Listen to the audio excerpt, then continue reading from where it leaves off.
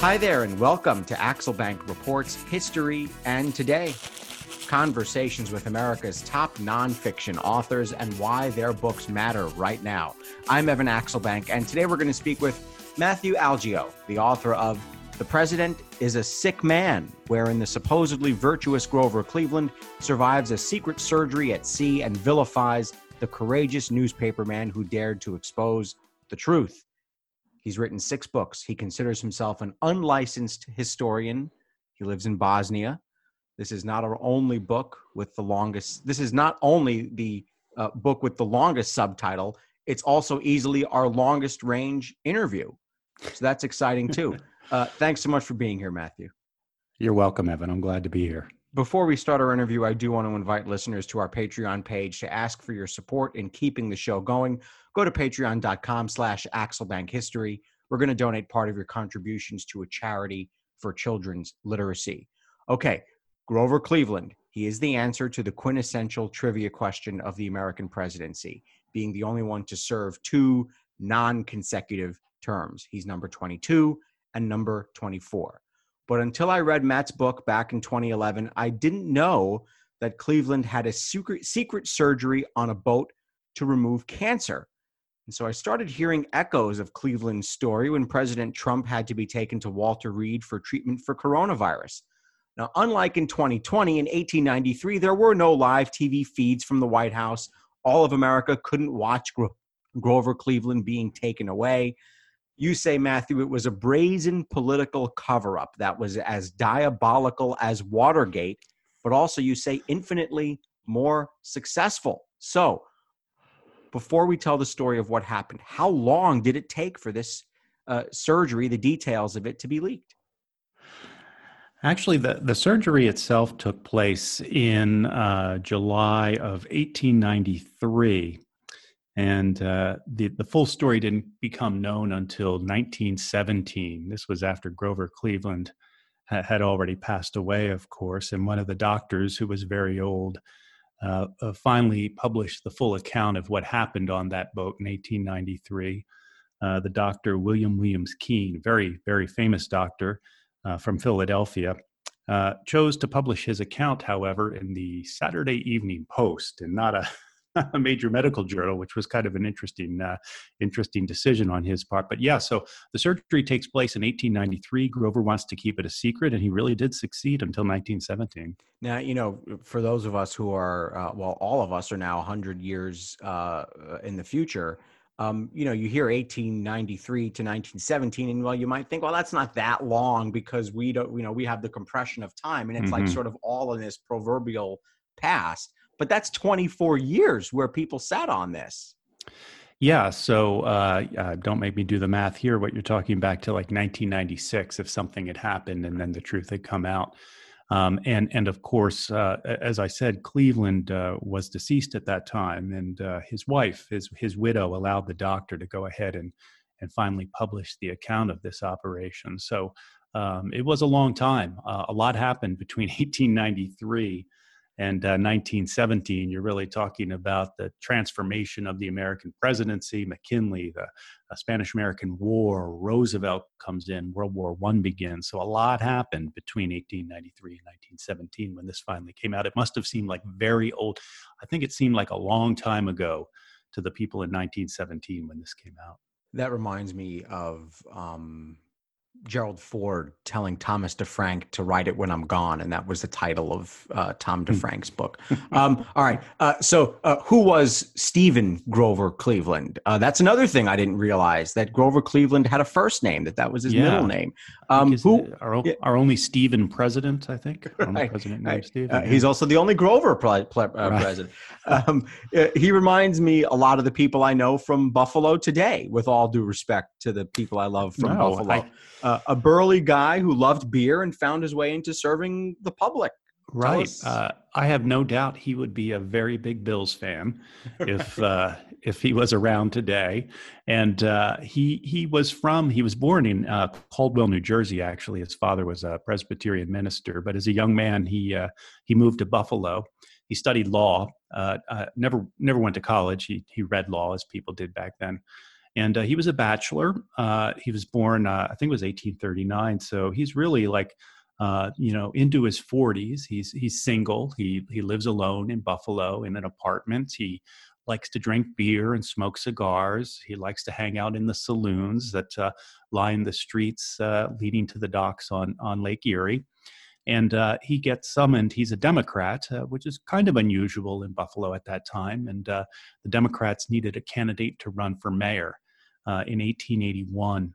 And so actually the election was in 1880, but he kind of got drafted into this reluctantly.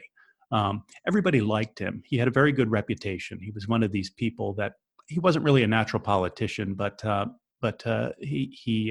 he was very gregarious, I think, and people liked him. He knew everybody. He'd been a lawyer for years, and so they asked him to run for mayor, and he won. He ran against a very corrupt administration at the time, so he was elected mayor of Buffalo in 1880.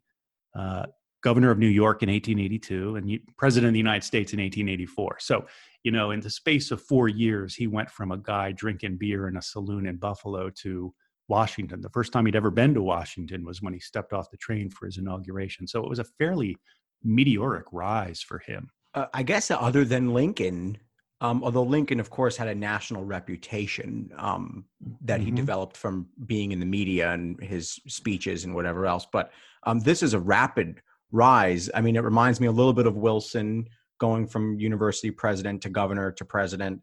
But I'm trying to think of other presidents. I guess it's Gerald tough. Ford, maybe. I mean, yeah, but he was in Congress for so long.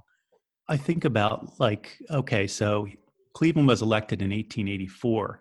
If you go back to the last election before a president was elected, 4 years, basically nobody had ever heard of Grover Cleveland 4 years before that election. I mean, it's really, Trump in a way, but everybody had heard of him, obviously, although we didn't have any political resume, really. It's really hard to find somebody who in the space of really 4 years went from obscurity, minor local celebrity, to president. It was kind of astounding.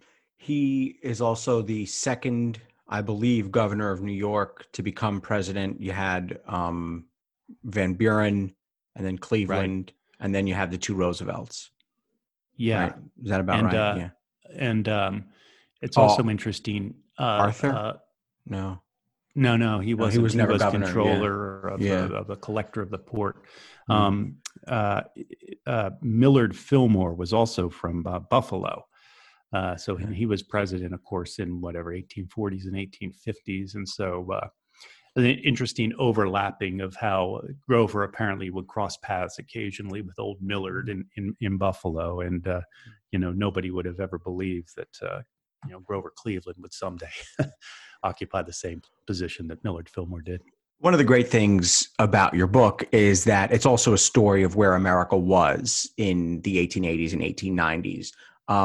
Explain where America is, what's going on, the fight over silver, and this becomes part of the scandal and everything. So just explain that. Yeah. It's hard sometimes. I think, Grover isn't very well remembered and when they do these rankings, he's somewhere, middle to lower tier. I think one of the problems that Grover had is that's the major issues of that day do not resonate with us today.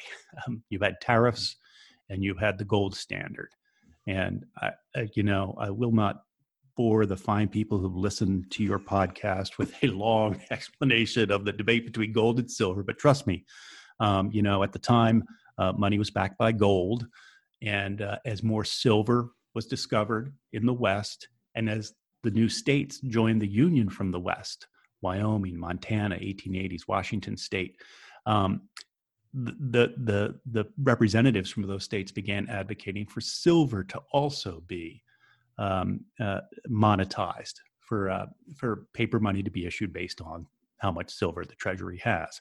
That was bimetallism. So you had the gold standard, you had the silver rights who wanted gold and silver. Grover was an old school conservative, Eastern pro-business Democrat. He believed in the gold standard 100%. And he was able really to win the support, and he won New York State when he when he won election in 1884, which was sort of like the swing state to win at the time, partly because of his very, pro-business stand, pro-gold stand. In 1892, then he lost re-election, of course, in 1888, although he did win the popular vote. And then in 1892, he wins the White House back. So in 1892, it's really become a hot button issue, gold versus silver.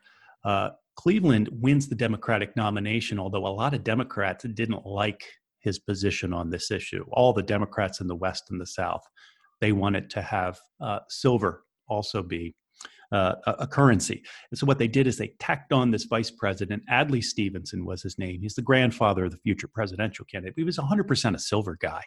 He was a guy from Illinois. He was silver. So in a way, it would be like today having the president is pro-choice, but to sort of, balance the ticket, they have a pro-life vice president. I mean, really, Cleveland and Stevenson are diametrically opposed on the one major issue of the day in 1892. And so this became a problem when Cleveland discovers that he has cancer and he needs to have this operation. And oh my God, if I die, Stevenson's going to become president. What's going to happen? Another big difference of the 1880s and 90s and today is that in the last 24 years or so, or 28 years really, we've seen the presidency flip back and forth numerous times between the parties. We've we've basically alternated Bush, Clinton, Obama, Bush, Clinton, Bush, Obama, Trump, and now Biden. Back then, it was Republicans ruled the roost until Grover Cleveland. Right. So basically, I mean, between the Civil War and World War I, Grover Cleveland's your only Democratic president. After Lincoln was assassinated, then Johnson, who identified, I guess, as a Democrat Republican, but after Johnson, it's not until Wilson that we have another Democratic president besides Grover Cleveland. So this also added a tremendous weight to Cleveland because at the time, huge patronage. I mean, he had 5,000 postmasters he had to assign. And the Democrats didn't have a structure at the executive level, a big national structure to do something like this. So this, again, was a thing that really wore down on Cleveland was the office seekers. My God, office seekers. And so it's finally a Democrat. Yeah. Right. So, and he has got to now fill all of these, all the Republicans, they just carry over what the last guy did. It's not a big deal. Here, you got to fire everybody and bring new people in. So again, when Cleveland, I think that's one of the things that really added to the stress that Cleveland was feeling when he took office. And also, now we're talking about 1893 in March when he takes office, huge economic downturn. Reading Railroad had gone bankrupt. And that led to a panic, the Panic of 1893. And it's interesting, I talk in the book a little bit, the railroads were almost like the internet. They were overbuilt. Everything was overbuilt. It was a bubble. There were competing lines between Pittsburgh and Philadelphia. You don't need 3 rail lines between Pittsburgh and Philadelphia, this sort of thing. It was overbuilt. And finally the bubble burst. Reading Railroad went bankrupt. All these industries that depended on railroads, from steel to timber to wire, they all, the dominoes fell. So it's March of 1893. Cleveland comes in, all these office seekers. He's got the vice president who he doesn't really like, and the economy's crashing. It was really not a great time to become president. Another wonderful thing about your book is that you say that you're the first one to put this all into book form. So at what point did you realize this is a story that had to be told? And what sources did you find and use? So I guess I learned about the operation. I'm from Philadelphia originally, and there's a great museum in Philadelphia called the Mutter Museum, and it is How do you museum. Spell it? It's Mutter, but the U has an umlaut, so it's Mutter. And Mutter was the doctor's name that he, God love him for keeping the umlaut. Right. But it's a museum of medical history, and they've got the world's largest collection of objects removed from people's stomach, like, pins and coins and stuff, things like that. People love to collect things, no matter who you're talking to. Everyone collects Some people something. collect butterflies. Other people collect buttons that people swallowed accidentally. So this museum has got crazy stuff. They got a little piece of Charles Guiteau's brain, stuff like that. But they have the tumor they have Grover Cleveland's tumor in a jar that was removed from his mouth. And I remember going there and thinking, that's incredible. That A, the operation took place, and B, they saved the tumor. And they have a couple of the instruments as well. Well, this doctor, William Williams Keene, who took part in the operation, he was the guy who actually saved the tumor and later donated it to the Mutter Museum. And he also donated his papers. And that was a gold mine for primary research. That was really what opened the door to this, that he had all the correspondence and he had written, he was, oh my God, the guy could write. And he had done his memoirs for his family. And so that was really the gateway to be able to realize, and there's enough stuff here. So since we're talking tumors here, let's describe in the 1890s what is known about cancer, because that's a big part of this story, is how they're going to do this. And I do want to get to when Cleveland realizes something is wrong, but right. Describe what's known about this really horrible thing. And I did write down what you called it, and now I'm forgetting where I wrote it down. But it ain't pretty, but you know it. Go ahead. One of it was the dread disease. The dread disease, that was it. Right. Yeah. And Cleveland, the tumor was actually on the roof of his mouth. And so he felt a little rough spot, a bump on the roof of his mouth. Well, Grant had died less than 10 years before, right? When did Grant die? 1880. It was actually during Cleveland's first term, 1885, I think. Yeah. But anyway, so Grant had died like 5 to 10 years earlier, and Grant had an oral cancer. He had cancer of the throat. And cancer at the time was just considered a death sentence. I mean, it was considered incurable. That's why they called it the dread disease. The newspapers wouldn't even say the word. It was the disease that no doctor names. So the prognosis was not good. First of all, just from a strictly medical standpoint. And then so politically, it was also not good because people would just consider you a dead man if they knew you had cancer. And that's what Cleveland really feared, is that with the country in such turmoil, the economy, basically spiraling into a depression. It was the worst depression in American history to that time. That if people knew he had this death sentence hanging over his head, that it would just make the panic even worse. So yeah, cancer was really regarded as something to be feared, nothing but fear. When does Cleveland start to realize something is wrong, and how does he realize it? You said he was rubbing the roof of his mouth there. Right. And then I would just also add to that, he now realizes he's going to be on the list of presidents who are going to be hiding his illnesses. George Washington, Abraham Lincoln, Chester Arthur, right. Woodrow Wilson, FDR, JFK. Of course, he doesn't know those last few yet, mm-hmm. But anyway, go ahead. Yeah. So I guess it's, I think it's in April or May that he first notices this bump on the roof of his mouth. It was on the left-hand side. It's where he chewed cigars. He loved cigars. He would often not smoke them. He would just like to chew them in his mouth. Yeah, it's kind of gross. Oof, but I'm making a face. He can see my face. Brutal. Yeah. But that's where this spot was. And so he was a little worried about it. But as I said, he had a lot going on at the time. His wife was newly pregnant too. So the home life. That really had a lot on his plate, yeah, right, and something on his palate, so he finally asked his family doctor, a guy named Joseph Bryan, a fairly prominent New York surgeon, to take a look at it. And Bryan finally looked at it in June of 1893, and he called it a bad-looking tenant. Again, the doctor not wanting to use the C word, and said that it should be removed as quickly as possible. And so that's when the plans were made for this operation to take place on his friend's boat. Would this have eventually killed him? Is this the type of cancer that could have spread and gone?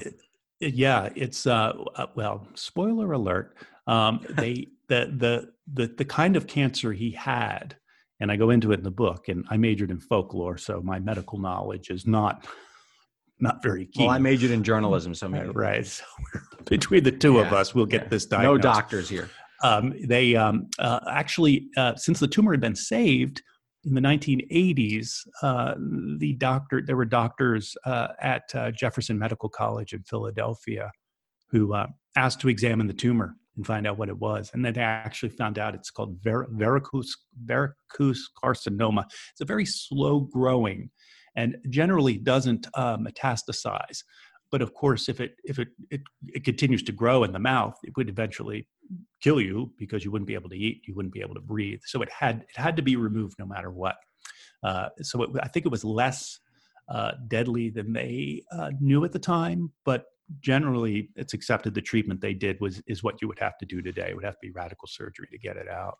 So the decision is made. We're going to take them to a boat. Basically, you describe it in the book. There's a bunch of people sitting around one night, and they basically figure out, hey, we got to take them to the Oneida, it was called, right? So yeah, Oneida was the name of the yacht that his friend E.C. Benedict owned. And what they did is Cleveland decided first and foremost he wanted to keep the thing secret. Didn't want the public to know. Didn't want his vice president to know. So where are you going to have the operation if you're going to do it in secret? Well, you can't really do it at the White House. Well, he had a summer home up on Cape Cod on Buzzards Bay, and he often went there in the summer to fish. And at the time, it wasn't unusual for the president to leave Washington for 4 weeks in the summer. I mean, everybody left Washington in the summer. It was miserable.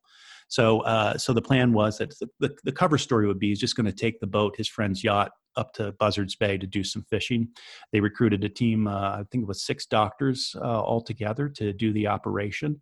They told the crew of the boat that he just needed to have some dental work done, and that the fresh sea air was beneficial to him. And so on July 1st... Lying by omission. Yeah. I guess it's dental work. Okay. Yeah. Right. And and then when it came out later that, this reporter learned about it and reported the truth, and Cleveland's spokesperson basically said, well, he had 2 teeth removed. Well, he did. They just didn't mention the rest of the jaw. The rest of the mouth came out also. Technically, he was not lying. Right. So the operation takes place July 1st. Beautiful, clear day. So real quick. So I just want to stop you because this was a great moment in the book. July 1st, 1893. Describe what we would have seen if we could have been tailing Grover Cleveland that day and watch him leave the White House, because this was a fun part of it, the escape. Right. So he actually goes up to New York on the day before. So last day of June, 1893. What's June? Got 30? 30, yeah. June 30th. The doctors were all secretly assembled ahead of time on the yacht. And they all came from different piers, so nobody would be suspicious that a group of 6 doctors was going out to the president's boat. Cleveland takes the train up there. At the time, you had to actually get on a ferry in Jersey City and then take that across the river into Manhattan. The tunnels hadn't been built yet. And then he gets on the boat that night. The boat's still docked in New York. He has a cigar and chats with the doctors about the upcoming operation. They all sleep that night. Who knows how well? The next morning, the boat leaves, heads up the East River into Long Island Sound. And it's not until they get to Long Island Sound then that the doctors can begin getting ready for the operation and sort of be visible. They were afraid if anybody saw them from shore. The operation itself took place underneath in the saloon. They called it just a cabin underneath. He was in a chair. They lashed the chair to a mast in the center of the room. Put some pillows under his neck, and that's how they did it. So describe the surgery a little bit here. At this point, we do know about antiseptic, much different than Garfield. Garfield was essentially killed because they didn't believe what Dr. Lister was saying. But now they do believe Dr. Lister. What a difference 12 years makes, because 1881, not a good year for the germ theory. By 1893, and I will say that Keene, who was kind of the lead surgeon on this from Philadelphia, was a very he was not a, a Luddite. He was ready to adopt. He was not afraid to innovate. He accepted the germ theory. And he made sure that the saloon, everything was sanitized. They did have anesthesia. They had hoped to use nitrous oxide, just laughing gas, and not ether. Ether will really knock you out, but it's very dangerous. It's very explosive. And of course, they're in this tiny little room in a boat. But it didn't. The nitrous didn't knock out Grover enough, so they had to use the ether, and that's what really put him under. And then they did the operation. I think it was only it was like about an hour. Yeah, yeah, about an hour. Yeah, and they took out upper left palate, a couple teeth, a little piece of the jawbone. So describe how they did it. Did they had instruments and they literally that scooping? I remember you describing the scooping. Yeah. They had like the gelatinous stuff. Grover was very adamant that his mustache not be tampered with. So he was very famous for his walrus mustache. And so he didn't want that. And obviously no external scars. You can't be cutting in. So they were able to actually reach into his mouth and then sort of cut away the cheek on the inside there. And then they were able to operate completely within the mouth. They had a bone cutting instrument. They had electrical instruments, and they used this cheek retractor and the bone cutter. And then there was a large mass that they saw once they took out the palate that they scooped out as well. And so that's the most of the stuff that is on display at the museum. That's the size. Sort of the size? Golf ball should have smaller. Yeah, a little smaller than that. Okay. It's a little smaller than a golf ball. Okay. So, but there's 2 teeth on there too and stuff, so it takes up a pretty good space. So they put them back together, I guess, somehow, and then they bring them off the boat. They spend a couple days at sea it took him a couple days to be able to walk. So 4th of July, 1893 comes and goes. The president of the United States is whereabouts unknown. All the reporters have gone up to Gray Gables to sort of hang out there while the president's there for the summer. And they're like, where's the president? And he's out fishing. He's just out fishing. They finally got him, but he was okay, recovered enough to be able to walk off the boat under his own power. Gray Gables was a big estate. They kept the reporters back at the barn, so they were far enough away. And this reminds me of, remember how Reagan would get on the helicopter and then be like, I can't hear you. I can't hear you. The reporters would shout questions and like, sorry, I can't hear you. Trump does that too, yeah. Yeah. I can't hear you, sorry. And so they did that with Grover. He was like far enough away they could see him walk in, so everything seemed fine. But obviously he couldn't speak. He had this huge defect in his mouth, a huge cavity. They recruited what is it, a prosthodontist? It's a guy that makes prosthetic devices, for your mouth. And he fashioned from a piece of vulcanized rubber, basically a hockey puck, molded it to fit the cavity in his mouth so perfectly. It clipped onto 2 of his teeth, and it clipped up in there. And when that was in place, his speaking voice was completely restored. You would never know. And he wrote a very, very effusive letter to the dentist who did this Obra tour, I think it's called, and thanking him for it, because it really did it. Without that, the cover-up's impossible. His speaking voice would be forever altered. Did Cleveland? Oh, go ahead. Yeah. No, I was just going to say, once this was in place, and then Cleveland goes back to Washington, I think in August, and gives a speech at a doctors' convention of all things, and nobody can detect. There were rumors, that he had been ill, but nobody detects anything different in his voice, and so that's sort of what helped keep the ruse. Did Cleveland intend for this to be secret until the end of his administration, until he died, forever? Yeah, I think he intended it to be secret forever, as long as he could keep it secret. Even though he wrote that letter he never thought at some point the doctor might put this on a wall somewhere, or the doctor's grandson or something like that? I guess so. It was a little different back then. I think he expected confidentiality among the doctors. And this gets into the central question of, the responsibility that the doctors have is ultimately to the patient, to the president. It's not to the people. We don't have a right to know. And so I think Cleveland really believed in that. Although one of the doctors did eventually, sort of leak the story, and that's what led this reporter to publish the story. Yeah. So we're up to E.J. Edwards now. Let's talk about E.J. Edwards and how he gets this scoop. So there were rumors going around that something had happened to Cleveland, that he was sick. Like I said, they said, he just had a couple of teeth taken out. He has a dental problem. The dentist, a guy named Hasbrook, he had to leave the boat early and went back to New York. So he was a little bit out of the loop on what the plan was. And E.J. Edwards, who was a reporter for the Philadelphia Press, based in New York, went to Hasbrouck and basically told Hasbrouck, that he had learned that the president had had this operation, and would Hasbrouck confirm it? And Hasbrouck said, well, the information you have is accurate. So I think E.J. Edwards sort of, didn't really trick him, but again, wasn't 100% completely honest. He was basically reporting a rumor as fact, and then Hasbrouck accepted his saying it was a fact and then confirmed it. And so Hasbrouck sort of became the bad guy in all this, but it didn't really matter because Edwards reported this in the press. Cleveland denied it. His press, the press office, his representatives, his cabinet, everybody denied it. And Cleveland had a reputation for honesty. I mean, one of his nicknames was Grover the Good. He was known to be honest in his first campaign. The famous story where it came out that he had fathered an illegitimate child, and when he learned this, he wired his friends back in Buffalo, tell the truth. And the fact that he had fessed up to this won him, I think, more points than the indiscretion cost him. So Cleveland had all these chips, sort of the honesty chips, that he all cashed in on this big lie.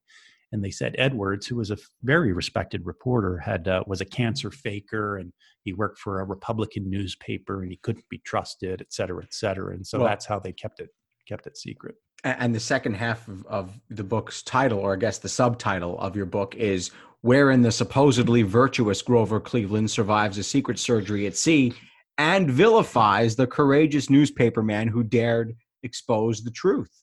Yeah. This is fake news. Explain how far they go in blackballing this guy.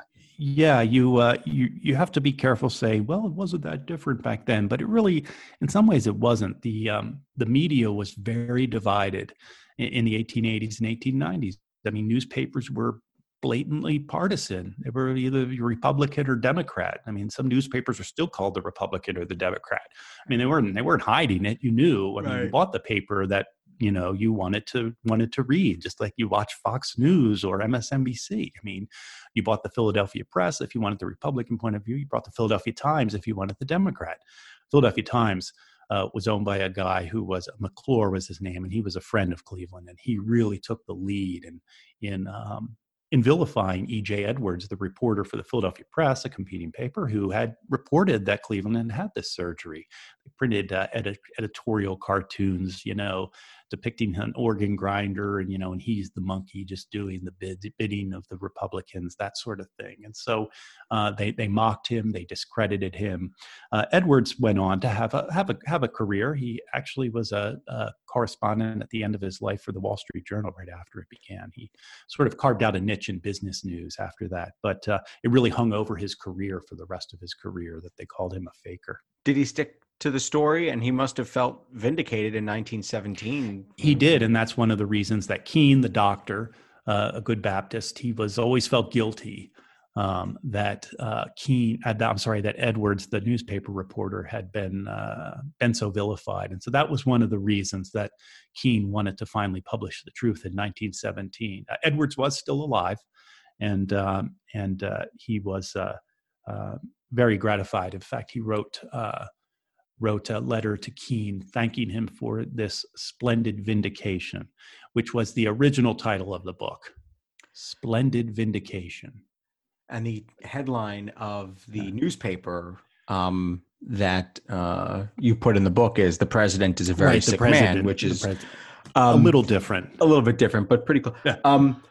So let me ask, how should history judge Grover Cleveland, and how much of a role should this episode play in it? And how did his presidency go? And I'll just say one thing about that.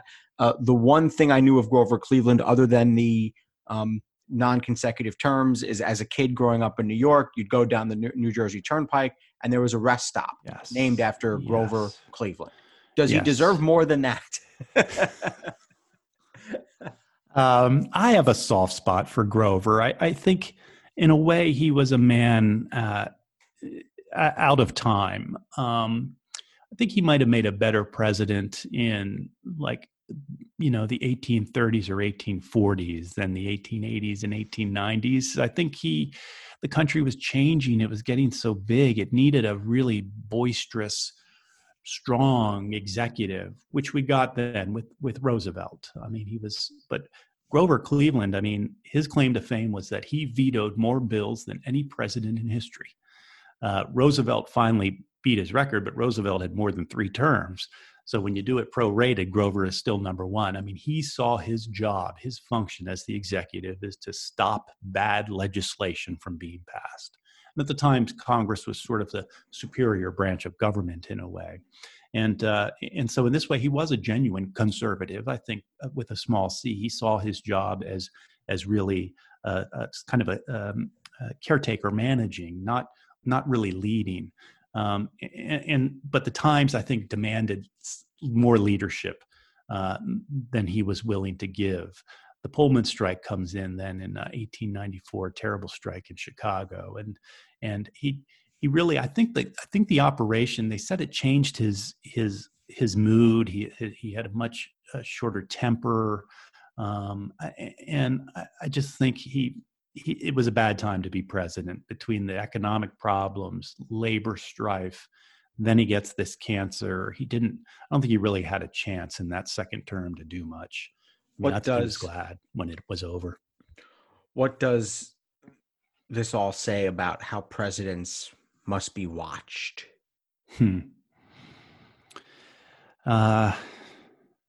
It goes back to that fundamental question of what we have a right to know and what they have a right to keep us from knowing. Theoretically, the Air Force One has an operating theater. I mean, the White House has an operating theater. I don't think you could do a radical surgery like this, but you might be able to get away with something else. That's why I thought that President Trump had to go to Walter Reed. I mean, there's a lot. You can get first-class care in the White House. So if they have to send you to the hospital, it must be pretty bad. But to answer your question, I think all presidents must be watched very carefully. What further parallels did you see with this? Did the bells start going off in your head as you're watching a president being taken from the White House and saying, this is just like Grover Cleveland, or it's not just like Grover Cleveland, right? Maybe a little bit of both. Yeah, it's funny. And in the book, I go into some of the other things, and you mentioned Harding, Kennedy, Wilson.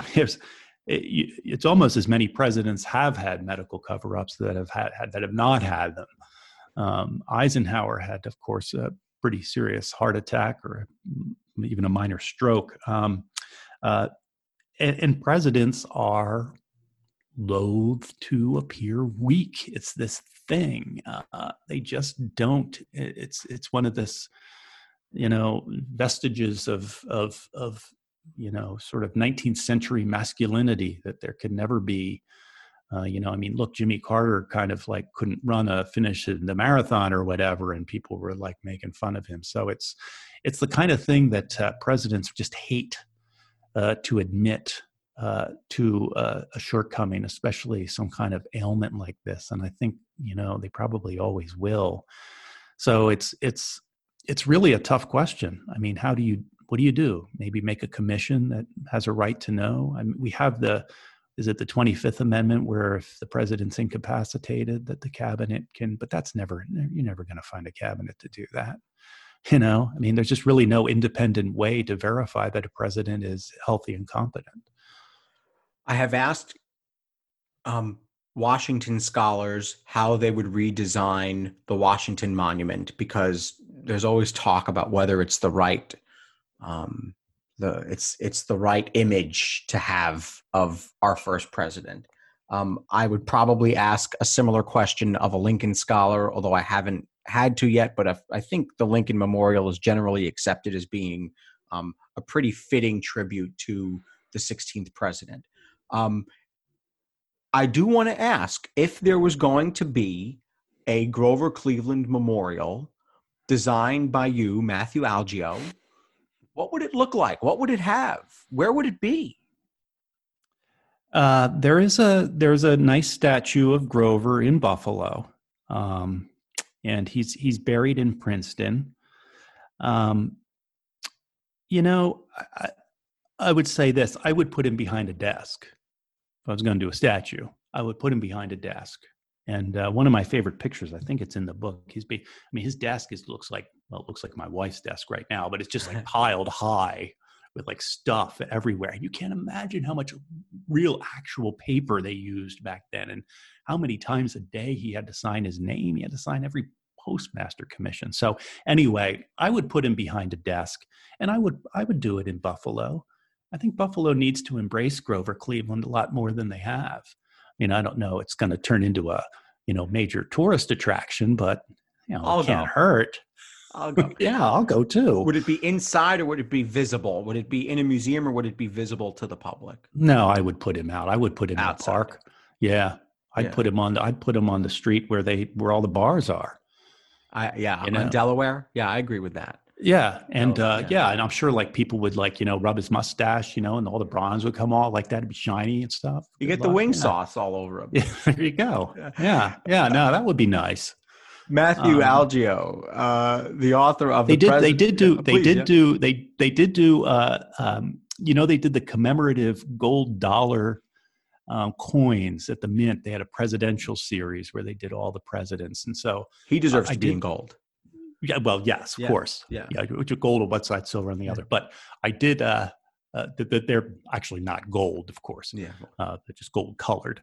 But I stocked up on so many of these Grover Cleveland coins when they came out, because I'm like, oh, this would be great to give them away. So it's been like now 10 or 15 years. I'm still giving them to kids on Halloween. I have the world's largest supply of the only Grover Cleveland coin there is. Oh, but he was on the $20 bill for a while. And my wife one year for Christmas got me a Grover Cleveland $20 bill, like in the 19-teens and 20s. Are they expensive to get? Can you, or is it? They're not. They're less. It's like $50, I think. You get them at $20. I was going to wrap it up, but I just thought of another question. Is he a prototype that small C conservatives could follow today? Yeah, you see him cited a lot. As I'm sure you have Grover Cleveland on your Google News alert, like most patriotic Americans. But I'm surprised how often I see articles, in the National Review. A lot of times the people talk about a lot of small C conservatives regard Grover Cleveland as a great president, and in some ways the last great president. His job, like I said, was to veto bills to keep Congress from passing bad legislation, and that sort of epitomizes true conservatism. Matthew Algeo, the author of The President is a Sick Man, wherein the supposedly virtuous Grover Cleveland survives a secret surgery at sea and vilifies the courageous newspaper man who dared expose the truth. Thank you so much for joining us, Matthew. You're welcome, Evan. I enjoyed it. Certainly check out that book and his others on Harry Truman and Bobby Kennedy, and also his website, which is malgeo.net. He's active on Twitter at @malgeo.